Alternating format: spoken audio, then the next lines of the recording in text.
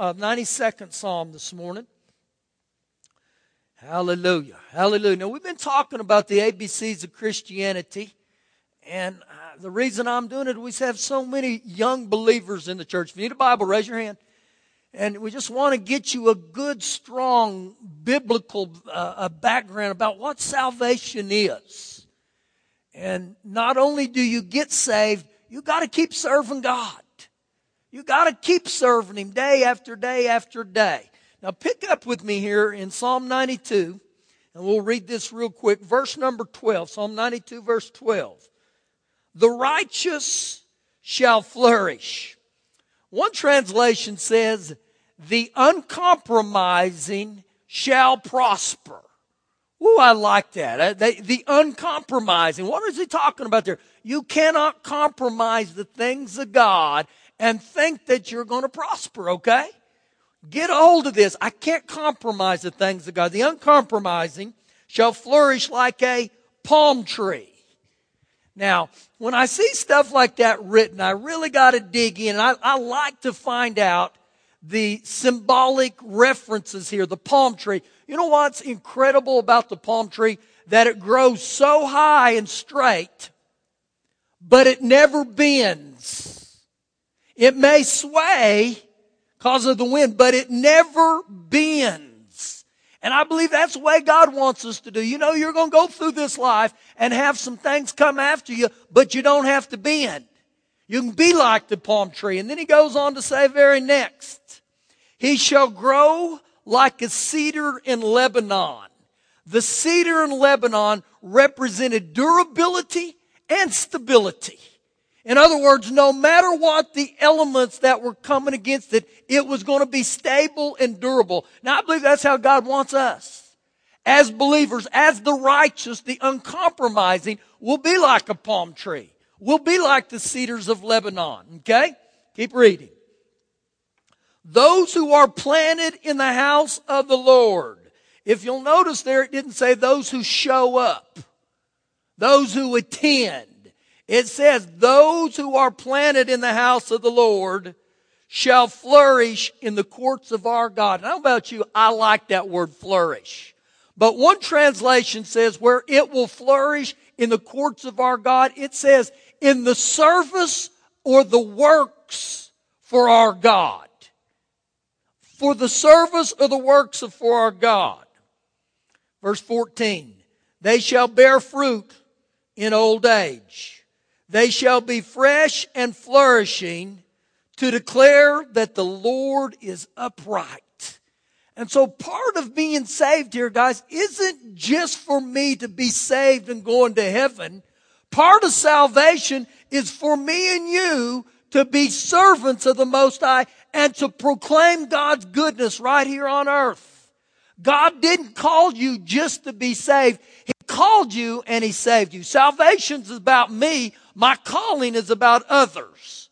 And to get them to heaven. And that's God's goal for each one of us. Now let's go back into the New Testament in Ephesians chapter 4. Ephesians chapter 4. And as you're turning there, Jesus Himself said in John 18:37, He said, for this cause I was born. For this cause. Now these were Jesus' words. He said, for this cause I was born. And Jesus' cause was so vital that He died for it. And He makes this statement, for this cause. And so every one of us in this room, guys, time is ticking on our lives. And I ask you this question, what cause, if any, will define your life?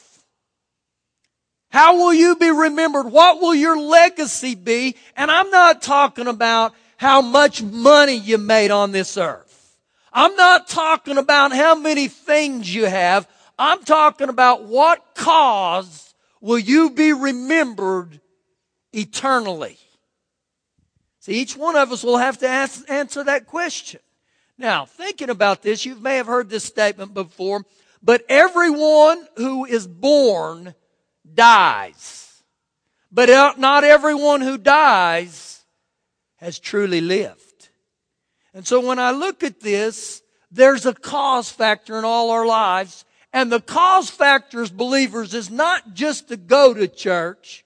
The cause factor as believers is for us to be the church. Every one of us in this room. And so this is another element of salvation that we're going to talk about today. That you have a cause factor. And we want to learn about what your cause is here today. Ephesians 4. Let's begin in verse 7. But to each one of us, highlight that. But to each one of us, every one of us, grace, God's unmerited favor, was given according to the measure of Christ's gift. Therefore, he says, when he ascended on high, and he led captivity captive, and he gave gifts to men. Now this, he, Jesus, ascended. What does it mean but that he also first ascended in the lower parts of the earth? So what this is saying right there is Jesus, when he died on the cross, he descended into hell. That's where he went. And when you study the scripture, he destroyed the works of darkness. Colossians 2:15 says he disarmed principalities and powers. So before Jesus ascended into heaven where he's at right now, he descended first. Now I want to highlight something there. It said he gave some gifts. Jesus gave some gifts. Verse 11. And he himself, Jesus, gave some to be apostles, prophets, evangelists, some pastors and teachers. Now I want you to note there that Jesus gave those gifts. You can't earn them. You can't go to Walmart and buy them. Jesus gives them. Now, when you look at what he's talking about there, the apostle, the prophet, the evangelist, the pastor, the teacher, Jesus put those inside of men. I'm one of them, guys. Sorry, you can't send me back. You're stuck with me. Okay? Might as well get that. But what I found out about these gifts, and many of you will remember when the man Sandy Culkin came here a few months ago. Sandy Culkin is a great man of God, and I said this out of my mouth. I thank you, Father God, for the gift you've put in Sandy. Now, the reason I said that is because he's just a man like me. But what I've found out, guys, is when we honor what Jesus has honored, there's a huge blessing that comes with it. That's why you hear of evangelists that go into third world countries and they have great moves of God. You know why? It's like the man who went into Kenya. And when he went in there, this pastor of the church, his people started coming up. They took his shoes off and they washed his feet. They began to wash his head. And you know what the man said who was an American?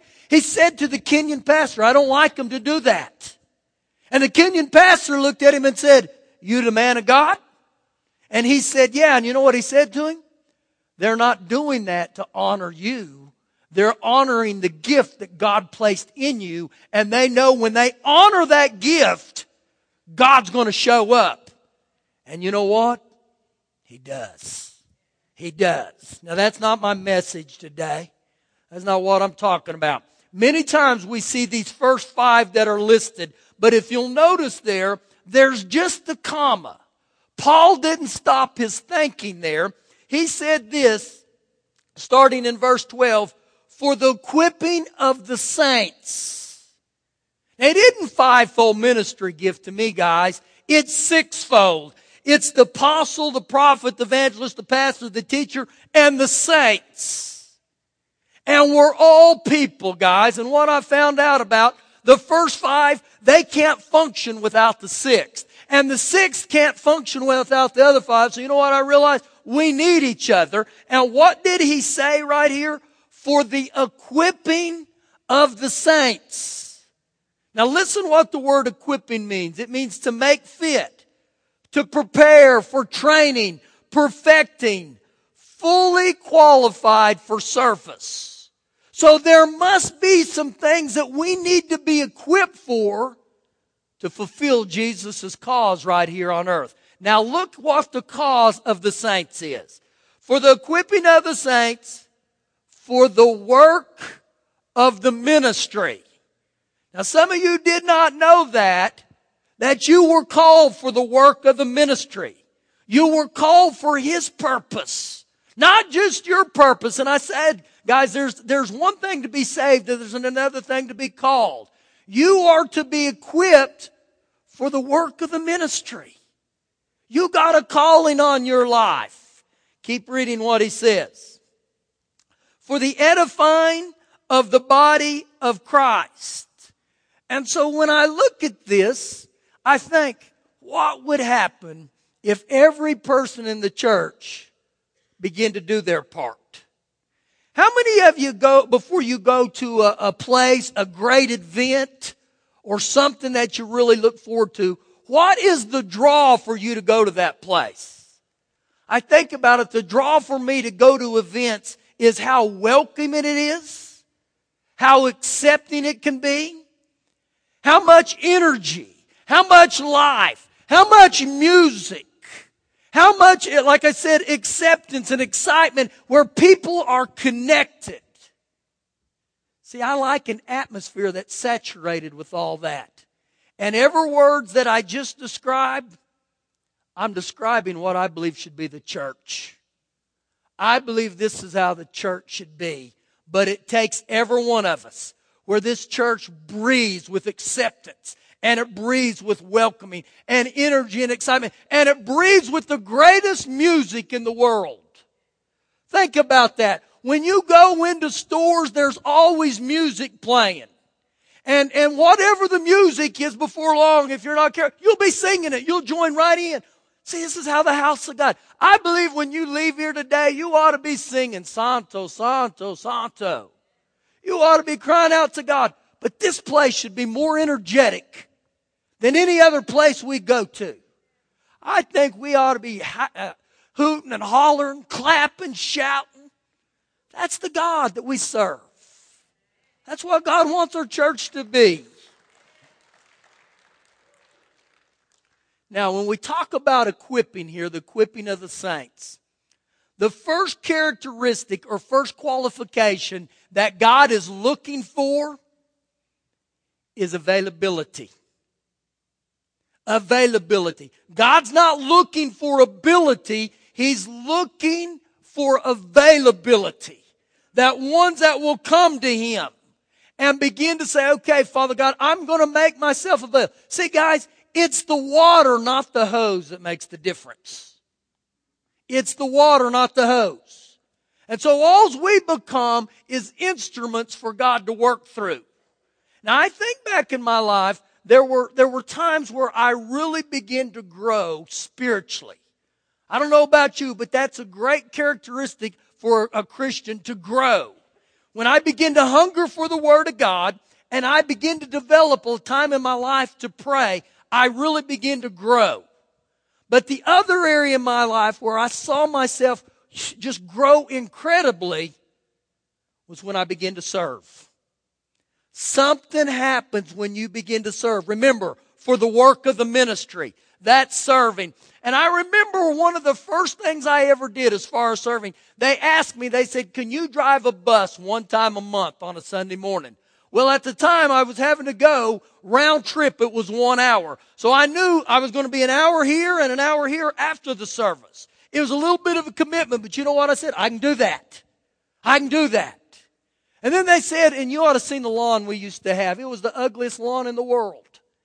But I said, you know what? I can mow that once a month. I'll go and mow if that's what it takes. And then before long, I began to usher. And then they dropped the bomb on me. And you know what the bomb was? They said, we need you to teach the 5th and 6th grade school of the Bible. And I said, God, no. You gotta be kidding. I don't have the ability to teach 5th and 6th graders. But when I made myself available, God made me able. He began to help me. And guys, those were some of the greatest growth times in my life because I began to study. I began to prepare. And you who think you're called to the ministry, you're not going to start up here. You're going to start in the 5th and 6th grade Sunday school class, and you might as well enjoy the journey. And I look back at those days, I loved them because God was developing me. You think I'm a bad speaker now? You should have heard me then. It's horrible. Only those guys would laugh at my jokes.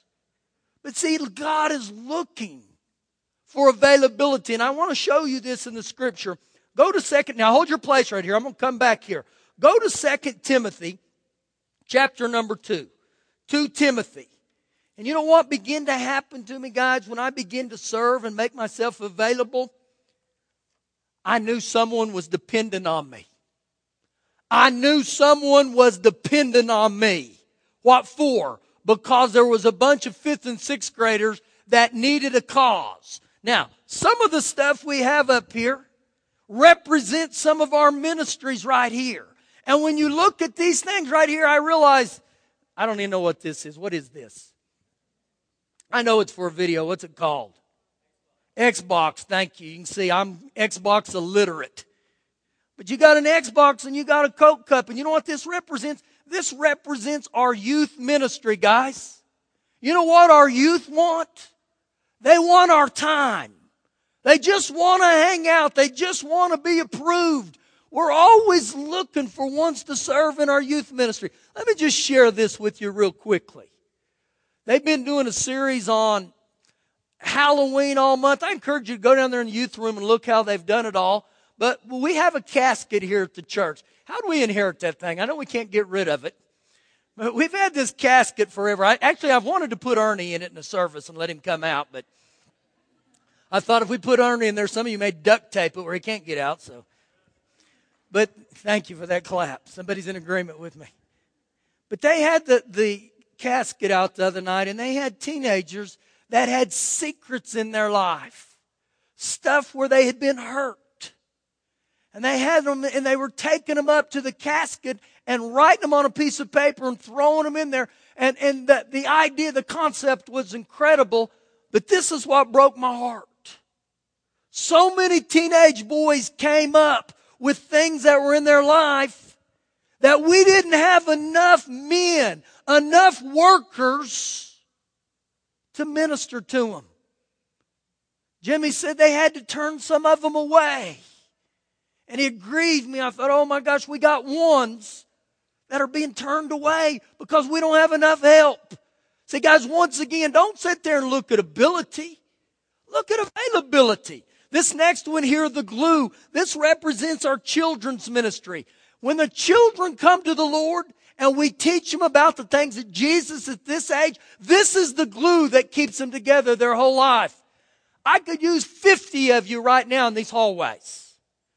And I'm not downgrading women. God bless you women. Thank you for serving. We'd be up the creek without a paddle with you guys in our children's ministry. Guys, we need men. We need men. We live in a generation of the AWOL father, and I'm not preaching condemnation, but we have over 60% of our children now are coming to church with no father figure. So you know what they're growing up as? Feminine. Guys, that wasn't God's design, and I'm not against women. But males were created to be males, okay? We need help in those areas. Here's a good one for you. What's this represent, Pastor? This represents our clothing ministry, our faith closet.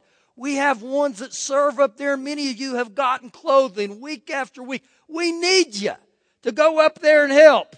Merry Christmas, Ben. There you go. The coffee cup, it represents our ushers. You can still drink coffee and be an usher.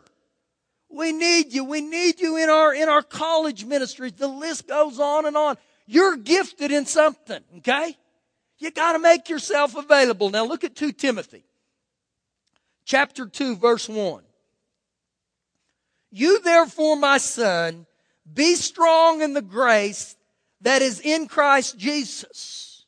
Now, when I look at this right here, this was the Apostle Paul, and he was telling to this young pastor named Timothy. And he goes on to say in verse 2, and the things that you have heard from me, the instruction among many witnesses, commit these to faithful men who will be able to teach others also. Now, if you look at the order, he said, faithful men who will be able to teach others. He didn't say able men who would be faithful, did he? He said faithful first. And so right here the Apostle Paul is telling him, he said, listen, Timothy, Don't look at people's ability and talents. You look at their faithfulness, and I'll make them able.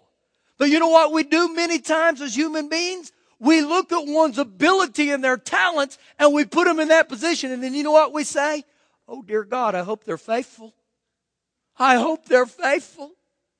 No, he said, look for ones that are faithful. You know, that was one of the biggest things that I began to see that I didn't plan church around my schedule. I began to plan my schedule around church. And that's big for us, guys. That we're not talking about stuff here on earth. We're talking about a cause for eternity. And Jesus watches very closely to being on time. Being faithful. If you're on the list to serve, please show up. You have a cause here, okay? This is part of growing up spiritually. And so right here, he begins to tell him, I'm looking for ones that are faithful. Proverbs 24:16 says, a righteous man may fall 7 times, but he gets up. A righteous man may fall. If you'll notice there, it didn't say a righteous man would be perfect. It did say, though, that a righteous man would keep getting back up. It didn't say he would never fall. And so many times what happens is our talents and our abilities may get you there, but only character and integrity and faithfulness will keep you there. How many of us in the sports world have seen great figures athletically? Think about Mike Tyson, guys. Mike Tyson was probably the best fighter ever. He had tremendous ability, but he didn't have any character. He quit being faithful to the things he did or didn't do, and it caused him to lose his profession like he did. Keep reading. Verse 3. You therefore must endure hardship as a good soldier of Jesus Christ. As a good soldier. And as I read that, I began to think about all the words that would describe a good soldier. Reliable, dependable, committed, faithful.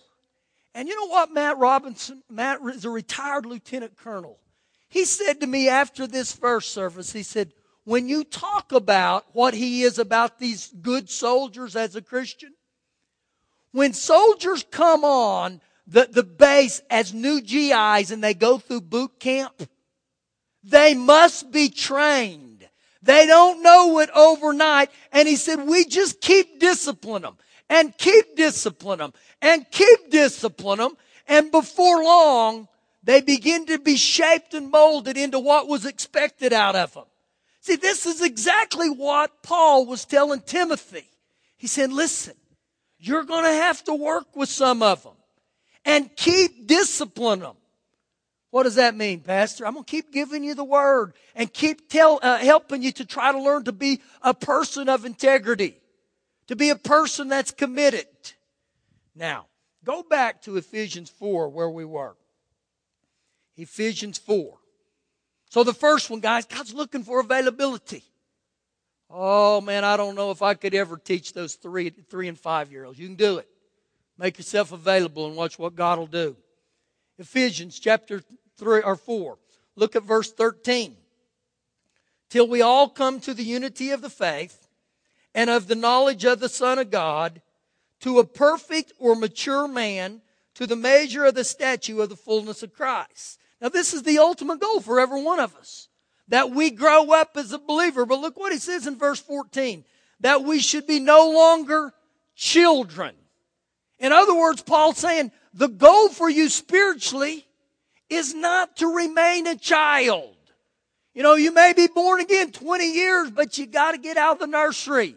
You got to grow up. What are some of the characteristics of a child? Look what he says here.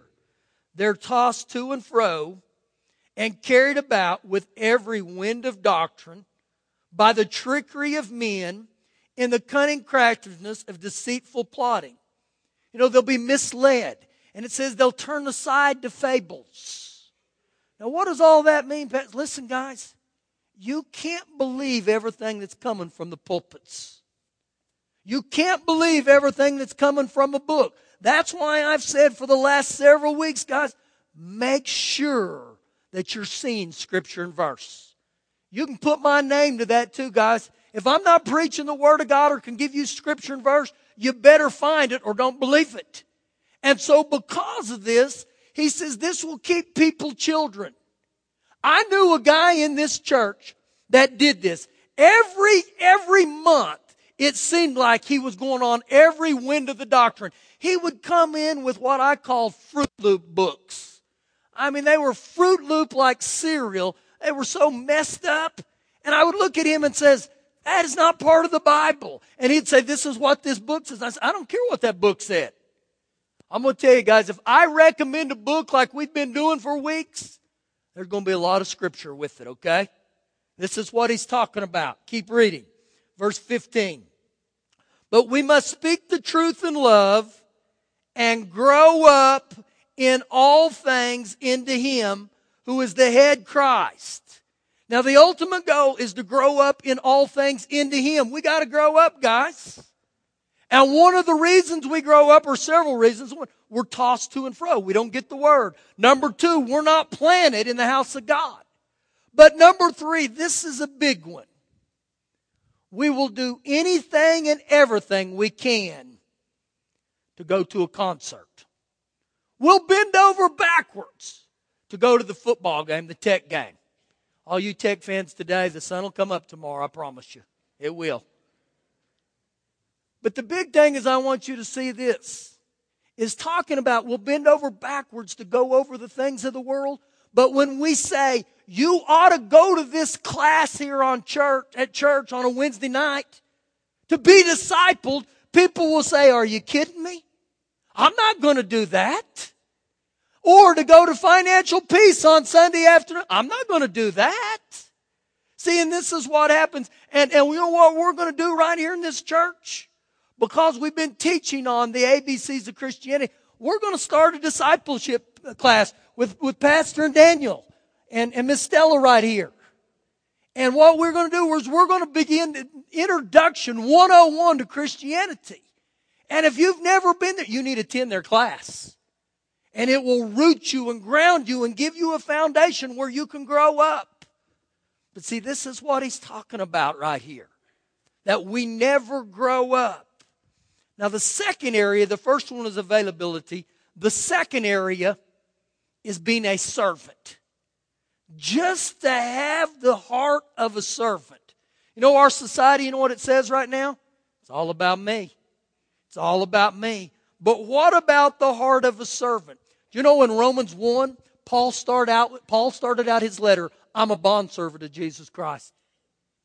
James 1, James started out, I'm a bondservant of Jesus Christ. 1 Peter 1, Peter started out and said, I'm a bondservant of Jesus Christ. So every one of these men, Paul, Peter, and James, before they started their letter that they were writing to the church, they listed their qualifications, and their number one qualification, I'm a servant.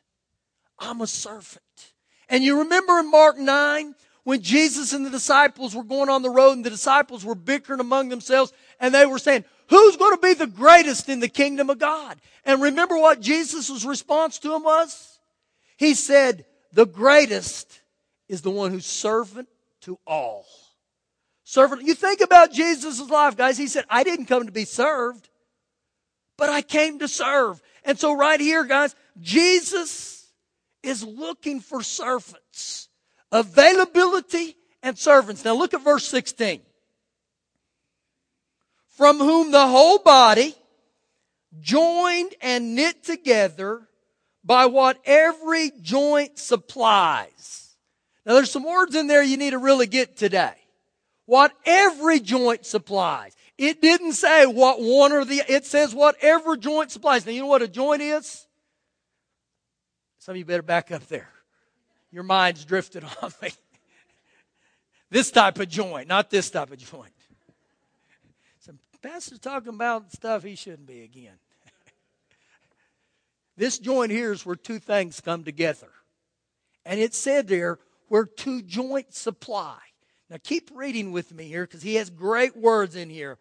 according to the effective working by which every part does its share. Interesting, huh? Every joint and every part does its share. So you know what that tells me? We're all called.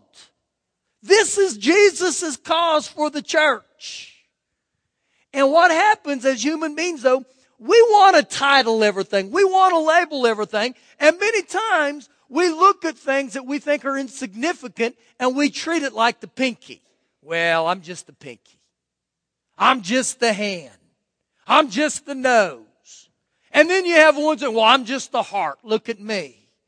But see, he said every joint and every part supplies or does its share.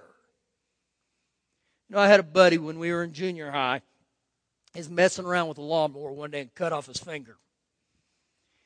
And he said this after his finger had been gone. He said, you know what? I never realized how important that pinky was until I lost it. And that's the same as the body of Christ. My point in saying that, guys, is I don't care how insignificant or significant you think you are. We need you. The church needs you. And look what he says here. The working by which every part does its share causes, and I love that word right there, for this cause, it causes growth of the body for the edifying of itself in love. It causes growth. It causes edification. So that's what we're called for, guys. We're called to make each other better. To edify means to build up. It's not for us to beat each other down. You know, you've heard me say this before. You don't fluke a good marriage. You don't fluke it. You just don't fluke. Now, like Tech losing last night, that was a fluke. But you don't fluke a good marriage. If it's a good marriage, it's a result of two people, guys, that both supplied, their joints that supplied and came together. Well, my point in that is, you don't fluke a good church either. It just doesn't happen. And there's so many of you here that have been such a blessing to the church because you've jumped in and you've made yourself available. But if you haven't, I need you. This church needs you. Now look with me to 2 Corinthians 3. 2 Corinthians 3. We're getting close to being done. If you guys will amen a little more, I'll preach a little faster. Thank you. There's one in agreement. Hallelujah. Get you home to watch the Cowgirls today. Hallelujah. 2 Corinthians 3.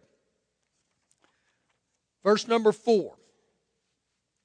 And we have such trust or confidence through Christ toward God, not that we are sufficient or qualified of ourselves to think of anything as being from ourselves, but our sufficiency, our confidence, our power, our ability is from God, who also made us, and highlight that, He made us sufficient. Sufficient for what? As ministers of the new covenant. You know what that tells me? He's qualified you. He's going to help you. And a minister is a dispenser of Jesus' cause. Now I'm going to tell you right now, every one of us in this room today, you are a minister that's disguised as something else. What do you mean? Well, you're a minister that's disguised as a school teacher.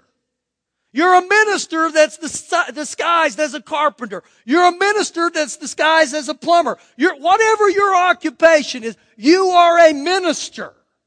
So wherever you go, guess what? You're representing Jesus here. He's wanting to be able to use us, but I got to hook up with Him. And when I read all this, guys, Christianity was never meant for me and you to sit on the sidelines. It was never meant for us to be in the bleachers. I should have made a sign here and said this: no camping allowed. You know what camping means? That you've settled. And we weren't called just to come to church and sit our little blessed assurance in these pews and come in and get our little Jesus fix for the week and go home. But I realize so much of the church, we've never been taught that we have a responsibility, that God wants to use you. He wants to breathe through you. He wants you to be His hands. He wants you to be His mouth.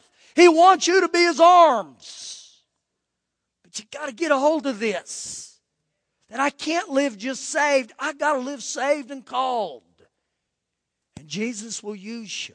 One last verse. Romans chapter 8. Romans chapter 8. For this cause, let me ask you. As a believer, are you fulfilling Jesus' cause? And only you know that. You either say amen or oh me. But I got to get where I get busy for the kingdom of God, guys. And when you do, see, Jesus never intended for us to be the Dead Sea. You know what the Dead Sea is? Water flows into the Dead Sea, but it never goes out. It just stays in there. Well, see, Jesus never intended that to be us. He didn't want the Word, the love of God, just to flow in you and to lay dormant. He wants it to come in us and you be the pipeline. Remember, He's the water and we're the hose. Let Him flow through you. Romans 8, verse 28. And we know that all things work together for good to those who love God. Now get this. To those who are the called according to His purpose. It didn't say called for your purpose. It said called according to His purpose. And so if you've never served, man, it's not too late. I'm not preaching condemnation because I'm preaching we got to get busy. That this church must become the church of influence, unlike any other time. Stand on your feet with me.